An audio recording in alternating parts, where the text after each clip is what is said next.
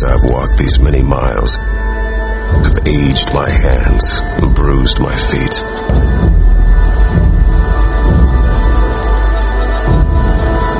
Pressing my pen to the paper, leaving a legacy that I did not intend.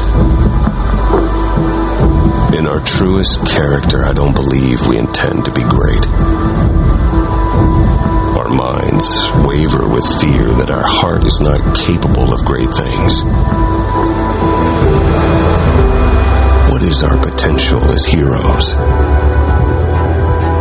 Will we be people that run away from the fire or toward it?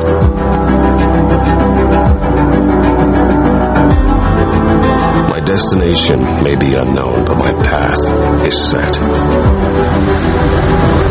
My journey is fixed on one direction: forward. Maybe it's that very thing that defines us as legends, the hero of our stories. Above all else, our desire, our hope should now and always be to move forward.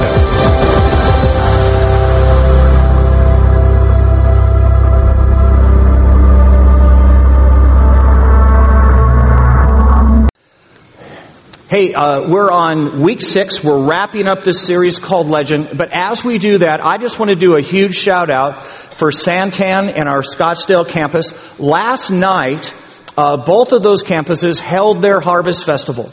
And every report that I'm getting back is that they just did an amazing job. And hundreds, if not thousands of people came into contact, not just with Cornerstone as a church, but with our Jesus. And you get that in that moment, and what happened out at Santan and what happened at Scottsdale is that people who would have never walked onto a church campus for a sermon series bumped into Christians, behaving like Christians, and figured out that we're only half as weird as they thought we were before they came. Which the cool part about that is the next time they get a mailer, the next time they see a bumper sticker going down the road, the next time a friend says, hey, why don't you come for that series?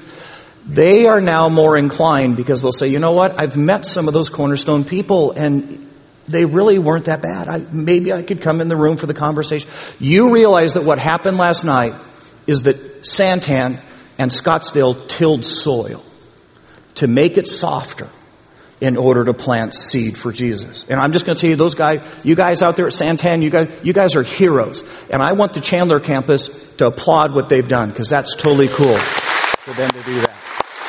Very cool. Chandler campus, you and I are going to do this in about 5 days. Friday night, we're going to try to do what they've already done in front of us. Okay, so here's the deal. We're finishing up a series that we've called Legend. And the reality, this series has really been a study in the life of a guy by the name of Paul. And the reason we've gone that direction and done a survey kind of out of the Bible book of Acts is that Paul is probably the most remarkable Christian to ever walk the face of the earth.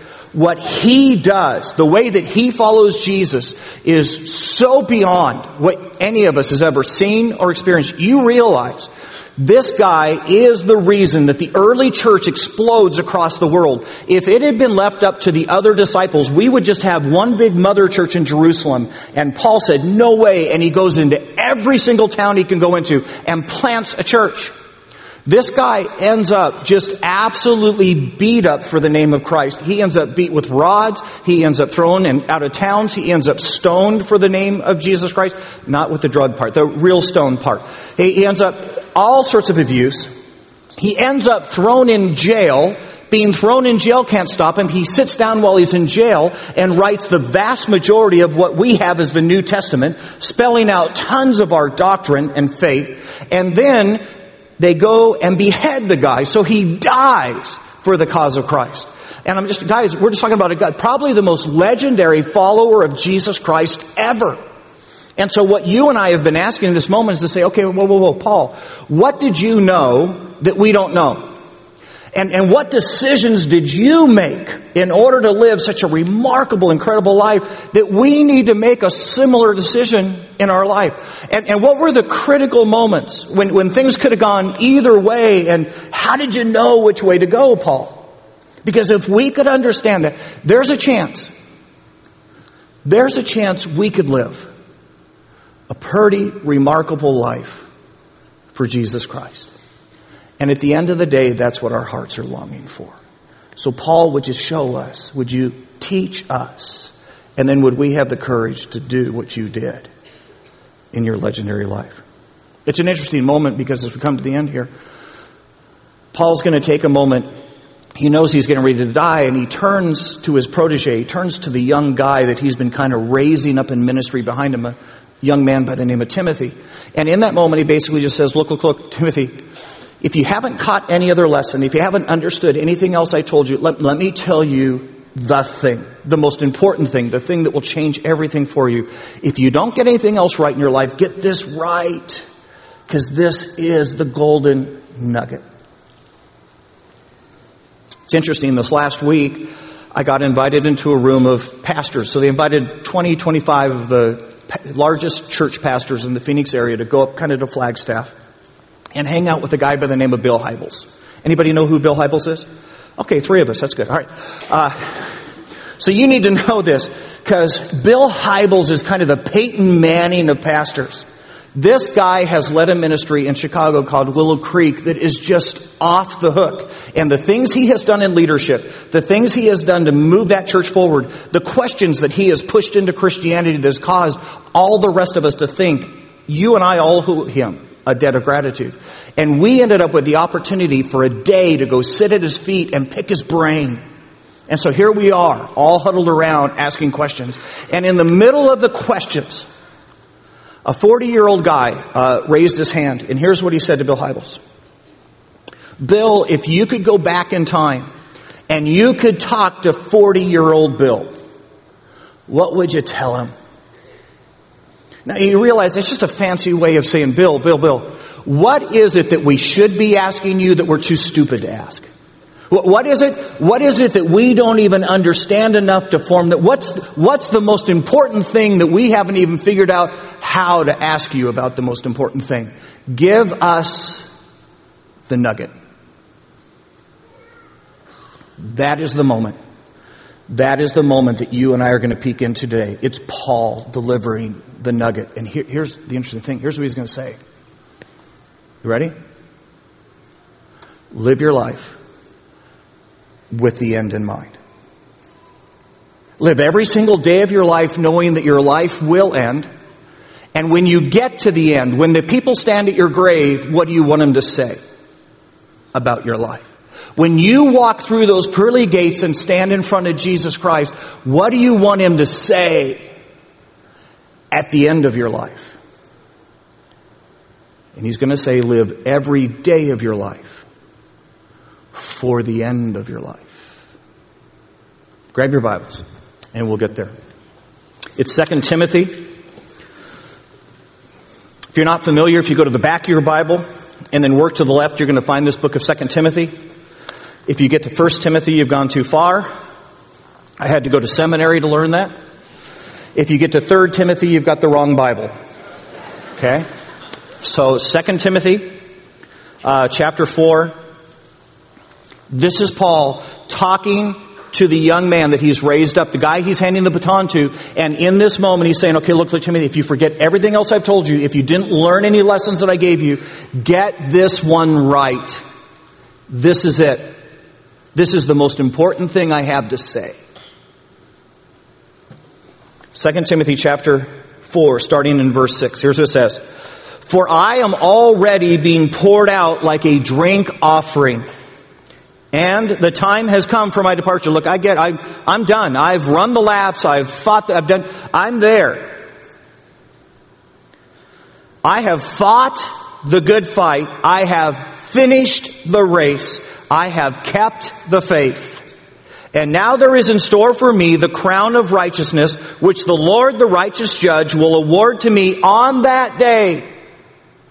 And not only to me, but also to all who have longed for his appearing.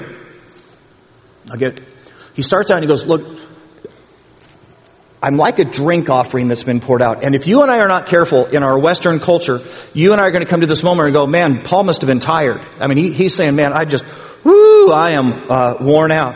And actually, that's not at all what Paul's saying. You've got to understand the sacrificial system. Every single year, every single Jew would come to the temple. And at that moment, they would bring a lamb. They would put it on the altar. They would sacrifice that lamb so that God would ignore their sin for a year. And the next year they'd come back, bring another lamb. Every year they were required to do that. What they weren't required to do was bring a drink offering. A drink offering was something they brought simply to say, God, look, I just want you to know I'm grateful. I just want you to know I'm going to go beyond what you've asked me to do. I'm going to do something simply to tell you that I love you and I honor you and I want you to know that. And so they would bring a drink offering at the time that they brought their sacrifice for sin. And usually be filled with wine. And so now you would burn the animal, you'd sacrifice the animal, you burn the animal, and then the priest would pour your drink offering over your sacrifice. History tells us that if you walked by the temple, you could smell the meat being cooked. You could smell the fragrance of the wine as it evaporated off. And they say just an amazing aroma going up toward heaven. Here's what Paul's saying. I lived my life like this. I poured out every drop. I wanted to be sure that God got all of me. And that when I got to the end of my life, there was nothing left in here. You're not hearing a man tell you he's tired. You're hearing a man say he's satisfied with how he lived. I think I put it all in the hands of Jesus. It's an interesting thought. Because I guarantee you, if you're in this room today and you're a baby Christian, you don't hold your cup the way Paul held his cup. If you're in this room and you're a baby, chances are you're doing this with your drink offering. Ooh, better not give God too much. I mean, he may fail me. I better not trust him with that, because if I gave him that, he might not use it very well.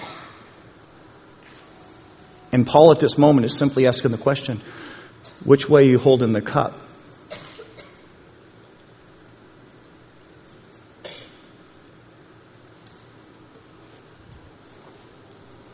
Back to the passage. Verse 7. I have fought, next word, I have fought the good fight. I have finished the race. I have kept the faith. And now there is in store for me the crown of righteousness, which the Lord, the righteous judge, will award me on that day.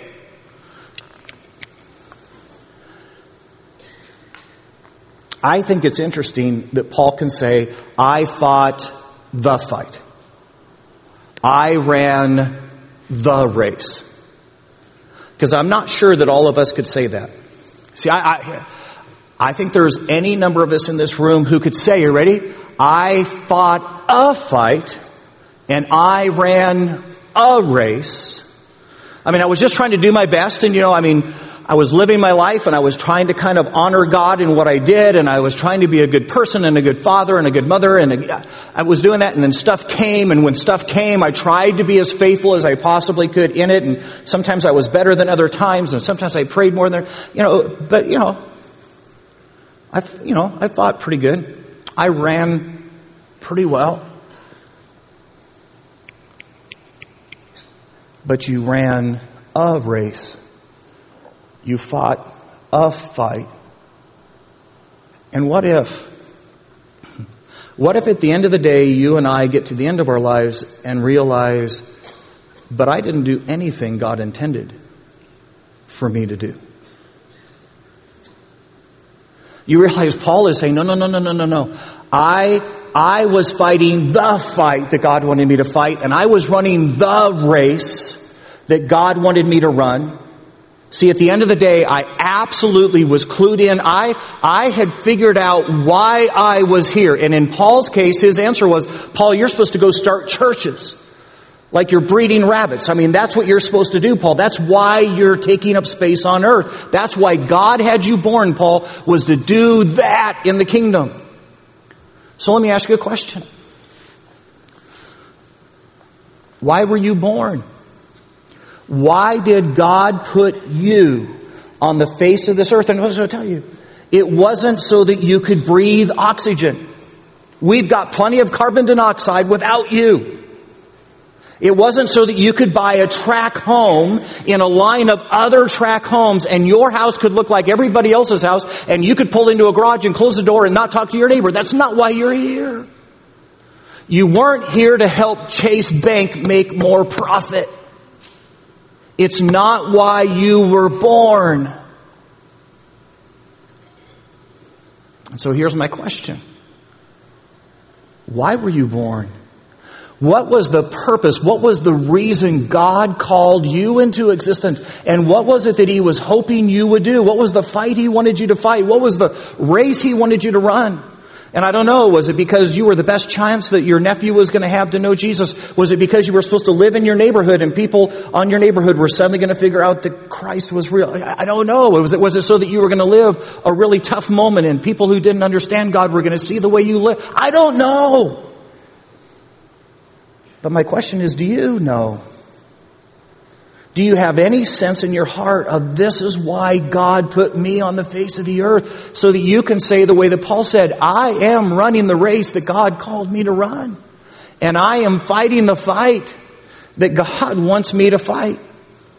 And here's what you're just going to hear me say. I guarantee you, whatever it is, it's going to involve ministry. And guys, look.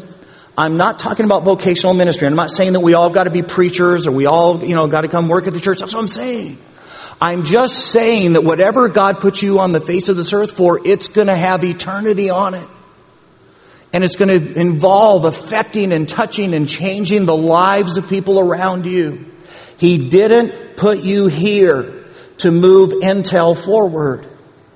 He put you here to move the kingdom forward. And make His name more famous. And help people who don't know Him discover Him. Are you fighting the fight? Are you running the race? Are you anywhere close to doing what God put you on this earth to do? Remember what Paul, run with the end in mind. And the last thing you want to do is get to the end and find out you were running on the wrong track.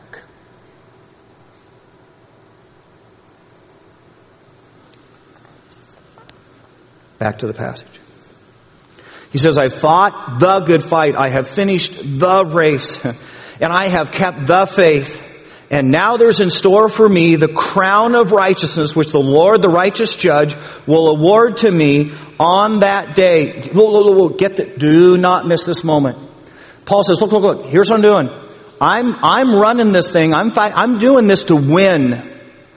Because at the end of there is a final exam. You get that, right?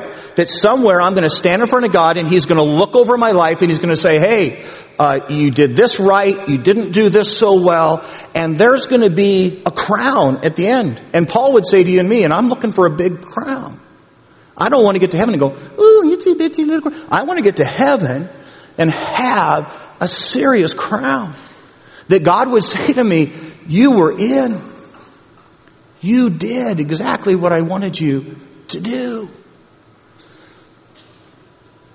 You get that every one of us has a final exam. Every one.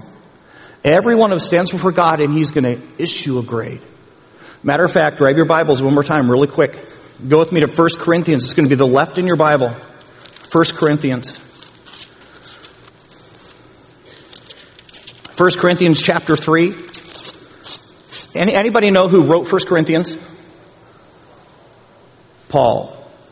I'm just going to tell you, Scott still got that a lot quicker than you got that, guy. So I'm just telling you, they were right there. Paul. Okay? Paul writes 1 Corinthians. You just need to know, he is absolutely familiar with the conversation you and I are about to have. This is his conversation. It's 1 Corinthians chapter 3. Here's what he says. You ready? Starting in verse 11.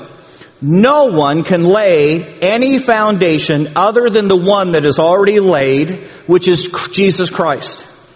If any man builds on this foundation using gold, silver, or costly stones, wood, hay, or straw, his work will be shown for what it is, because the day, capital D, the day, the day we all stand before God and give an account for how we've lived, the day will bring it to light. It will be revealed by fire, and the fire will test the quality of each man's work. You put wood, hay, and stubble in a fire, what does it do?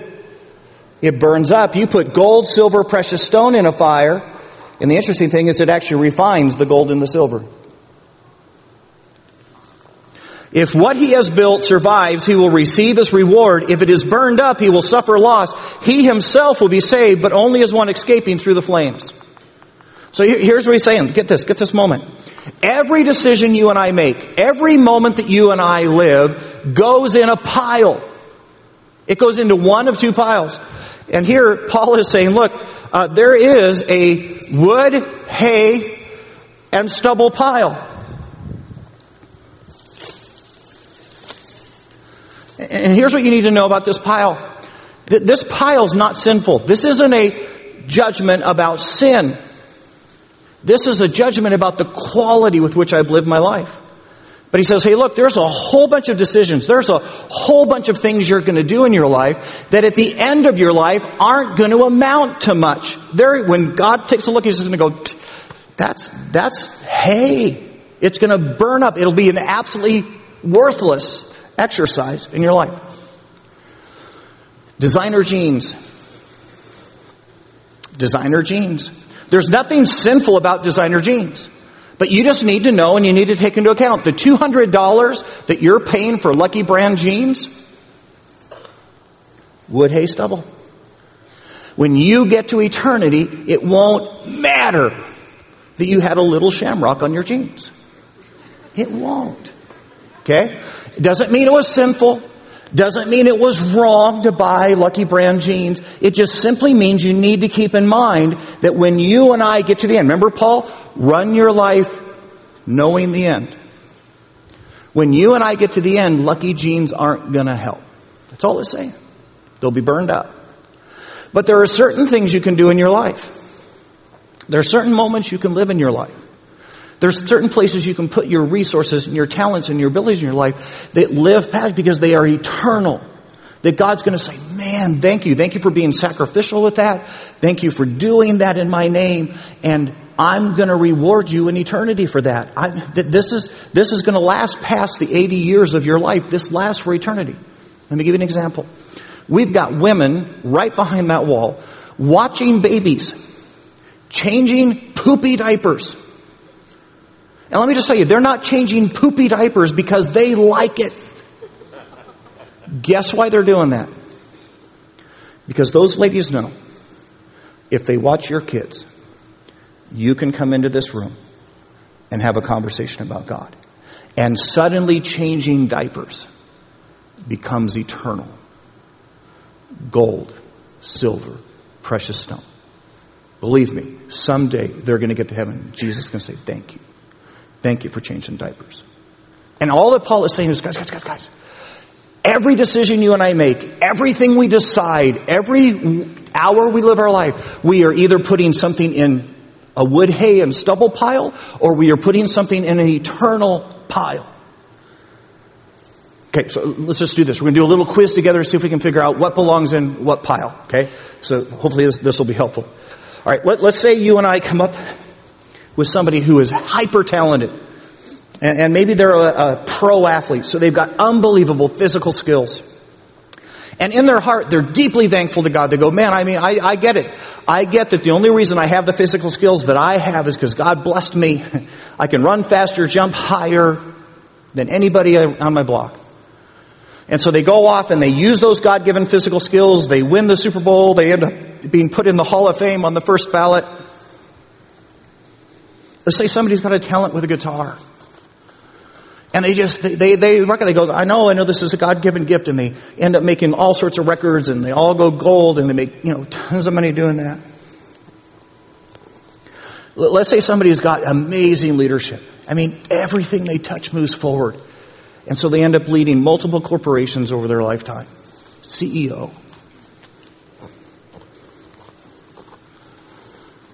When they get to the end of their life, with that talent, wood, hay, stubble, gold, silver, precious stone. All right, so here we go. We're going to vote. How many of you say, I think maybe that's wood, hay, stubble? You're excited about that. All right. All right. How many say, no, I think maybe that's gold, silver, precious stone? How many say, I am not raising my hand because, Lynn, you're trying to trick us? Okay, I'm not trying to trick you. All right, maybe this will help. Maybe this will help. Let's say that same athlete, same amount of abilities, that same musician, same amount of ability, that same corporate leader, same amount of ability. And now, in the midst of building that huge corporation, in the midst of winning the Super Bowls, they stop in that moment of notoriety and acclaim and they say, look, I just want to say this. More important than me, than winning a Super Bowl, is my relationship with Jesus Christ. And so now they leverage the fame, they leverage the accomplishment in order to make God famous. What if that musician in that moment says, look, I just want to tell you, at the end of the day, the inspiration and what drives me in my songs is my relationship with Jesus Christ. How many say wood, hay, stubble? How many say gold, silver, precious stone? So you get the moment. Same ability, same talent, leveraged differently, has a different outcome. All right, let's try this. It's a working person. They go to work every single day to provide for their family, to take care of their kids, to be able to put a house and a roof over their heads, to be able to put transportation in the carport, to be able to take them on a vacation every once in a while. And at the end of the day, they're just trying to do their very best. Wood, hay, stubble? Gold, silver, precious stone?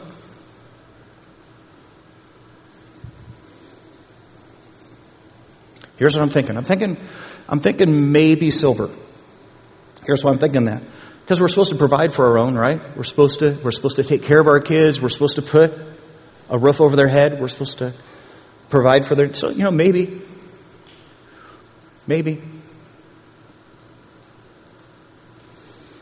In the process of going to work, I now find myself working 40, 50, 60 hours.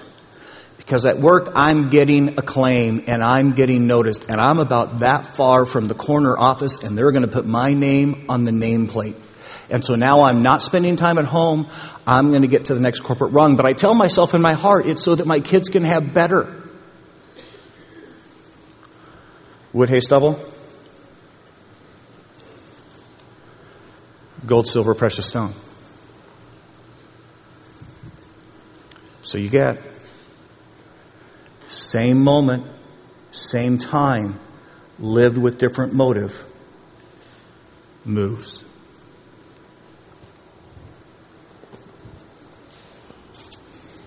Finances. My money. I have a gift. I have an unbelievable gift. Everything I touch, every business deal I do, every place I work, man, I get promotions, and man, it's just better. And so I'm buying bigger houses, and I bought bigger cars, and I bought bigger boats. Wood, hay, stubble? Gold, silver, precious stone? Dude, that is so un-American of you. That's not even Chandler of you. You know that, right?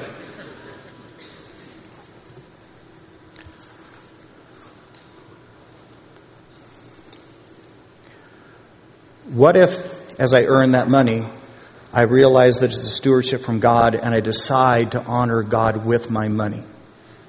So I'm still buying nice cars. I'm still buying a nice house. But I've decided to be sure and honor God with a portion of my income in order to let Him know I know it came from Him. Wood, hay, stubble? Gold, silver, precious stone. You get the moment. Every decision you make, every moment you live is building a pile. And when this begins to sink in, you are suddenly going to start going, oh my goodness, what pile does that build? What pile does that decision move forward in my life? Because guys, look, here's the deal. And we've all got a wood, hay, stubble pile. I'm not telling you that we have to eliminate, it's impossible to eliminate this pile. You and I are going to buy cheeseburgers from In-N-Out. It's going to go in wood, hay, stubble.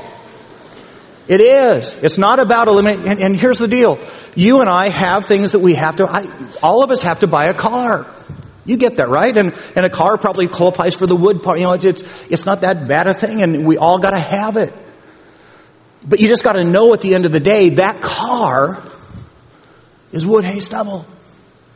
That at the end of the day, there's nothing eternal about that car. Which is why every time you and I go, we've got to re-examine the pile and say, hey, whoa, before I spend that money on the car, before I tell God I can't afford to tithe because I need a new car, I better figure out how much I've leveraged to this pile. Guys, it's just you and me. This is why I drive a 10-year-old car that I haven't had a payment on for the last 7 years. Because every time I come up to that moment, and believe me, I drive by the same car lot you do, and I go, man, that'd be so great to buy a new car. I'm thinking Corvette, convertible. And then I go, whoa. Do I have the capacity to leverage that car payment into something that's more eternal?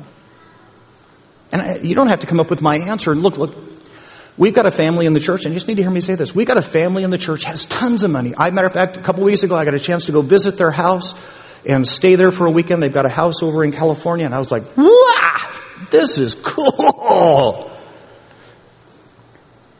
Man, they got a house like you and I are never going to have. But here's what I also know. They've been crazy generous with your church. Crazy faithful in their giving. And so it's okay, because here's the deal. Every one of us is going to end up with wood and hay and stubble piles, and every one of us is going to end up with gold, silver, precious stone, eternal. They just have to answer to God, have they leveraged enough of their God-given resource to this pile? You and I can't answer for them. You and I have to answer for ourselves. You and I have to look at our piles and say, at the end of the day, if I'm living for the end of my life, if I'm ending for when I cross the finish line, have I leveraged enough wood, hay, stubble to the other side? And guys, you get how easy this is. Remember the car that didn't mount to anything? What if you were picking up neighbor kids and taking them to Kaboom on Tuesday nights? Your car would suddenly have eternity on it, right? And what if at your job that right now you go, man, I'm just going here and showing up for the paycheck. But what if at your job you decided, I'm going to be the very best employee they have at all of Intel or at all of Chase Bank. I'm going to be the best employee so that when they come to me and say, hey, man, you're remarkable. What's going on? You go, hey, I'm just doing this unto the Lord. You change the eternity of that job. I worked at a freight dock while I was going to Bible college. I'm just going to tell you, a freight dock, not a very Christian environment. Do we agree on that? And there's me and one other Christian. So how do you think they treated us on the freight dock? It was called Embarrass the Preacher Boy. That's what the game was. And yet, Dave and I, working on that freight dock, evenings trying to get through Bible college, said, we're going to be the best employees that they've ever seen at Side Motor Freight. We're going to load trucks faster. We're going to load them cleaner. We're going to not steal anything from them. We're going to be the best testimony for Jesus we can on a freight dock, loading boxes. And we'd be sitting in there and we'd pray and say, God, please put one of the other guys in here to help us pack the truck, because we're going to witness to them while they're stuck in the truck with us. 9 months later, the foreman came walking up to Dave and I after work and said, hey, can I talk to you guys? We thought we were in trouble. Here's what he said. Are there any more guys at that Bible college who need a job? Because we were winning guys to the Lord who'd been stealing from the freight dock, and now they were serving and working better. We'd showed up on time. We'd loaded our trucks with all of our hearts. Hey guys, you realize you can take a freight dock and make it count for eternity if you do it right. So here's my question. How are your piles doing? How are your piles doing? Have you leveraged enough that you're feeling good, that you're living life for the finish line, that when you stand in front of God, you go, hey, I think I did good with what you gave me. There's an interesting phrase at the end of the passage. Here it is. Let's go back to it. It's 2 Timothy. Go back there with me. 2 Timothy. Watch this because it's so fun. 2 Timothy chapter 4. Here's what he says. Verse 8, now Now there is in store for me a crown of righteousness, which the Lord, the righteous judge, will award me on that day, on the day of the final exam. And not to me only, but to all who have longed for his appearing. Isn't that an interesting phrase? And you go, whoa, whoa, whoa, whoa, what did that have to do with the other part? You get that the next event, the next thing happening on our Christian calendar is the return of Jesus Christ. That all of us who are Christians, at some moment, Jesus is going to come back to this earth. He promised us this when he left. And a thing called the rapture is going to happen. So all of us who are Christians are going to get caught up in that moment, taken out of this world. And then the world's going to go into 7 years of just darkness. God's going to say, okay, for everybody who doesn't know me, doesn't trust me, doesn't want to follow me, 7 years, do whatever you're going to do. Because it's going to get ugly. But you and I are going to be gone. And here's the crazy part. The Bible says it comes like a thief in the night. That you and I, none of us have any idea when Jesus is going to come back in the rapture. It could happen at any moment. Here's what Paul's saying. If you really believe that, if you believe that Jesus could come back tomorrow, you wouldn't be saying, hey, someday I'll start putting stuff on this side. Maybe when I'm 50, I'll change the pile. If you really believe that Jesus could come back at any moment, you'd be making sure this pile looked good right now. What if? Well, let's say I go off and do some wacky Bible research and I come back to you and I say, hey, I promise you, Jesus is coming back in a year. Now, I haven't done that. I haven't done that. But what if I could? What if I could say to you today, I've figured it out, and Jesus is coming back in 12 months. You've got 12 months left to fix the piles. What would you do? Would you be doing some major shifting? Would you be doing some major reconfiguring of your life? That's exactly what Paul's asking right here. Are you living as if you have limited time to build that pile? And what if today you and I left this place understanding the conversation, understanding that Paul's saying, look, this is the best conversation I've ever had. This is the golden nugget for your life. And what if you and I left this room today and we said, look, I'm going to shift the piles. I'm going to live the next 12 months as if I really did believe Jesus was coming back, and I needed to make sure enough of this pile got to this pile before he came back. What if you lived a year like that? Chances are that'd be the best year of your life. I've got a feeling you'd be in small groups this year. I've got a feeling you'd be picking up the neighbor kids and bringing them to church this year. I've got a feeling we'd be tithing this year. If we were living this year thinking of the end. Let's pray.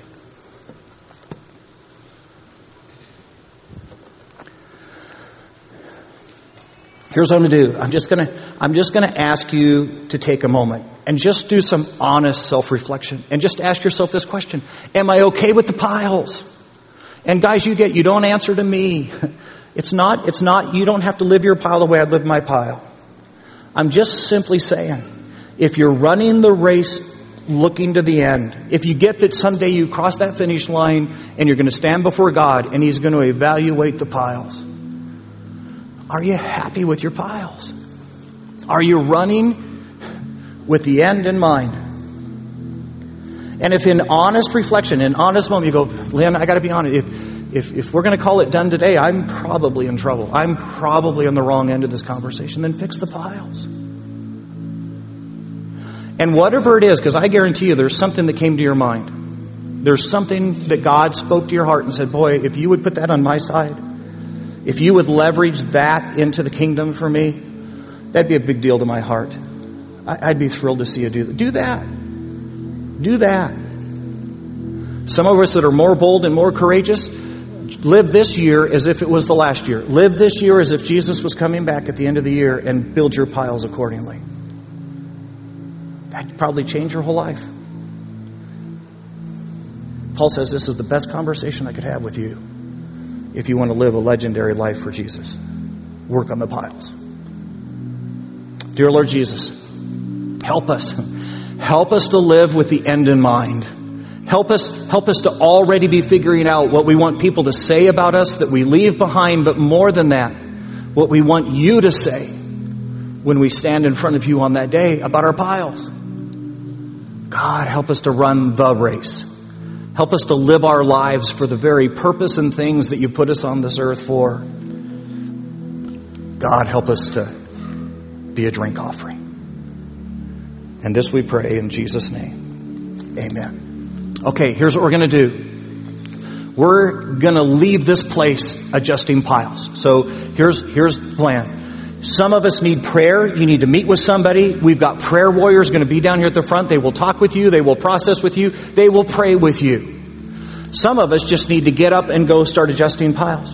And so as you head out that door, there's a Harvest Festival table. I'm thinking you could do eternity on Friday night. You and I could follow the example of Scottsdale and Santan and do that really, really well. Some of us need to go sign up for small groups. Some of us need to open up our house for junior hires to come trash it every Tuesday night for Bible study. That'd be eternity in our house. You and I need to figure out how to move the piles. So here's what we do. Stand up. Get ready. Go.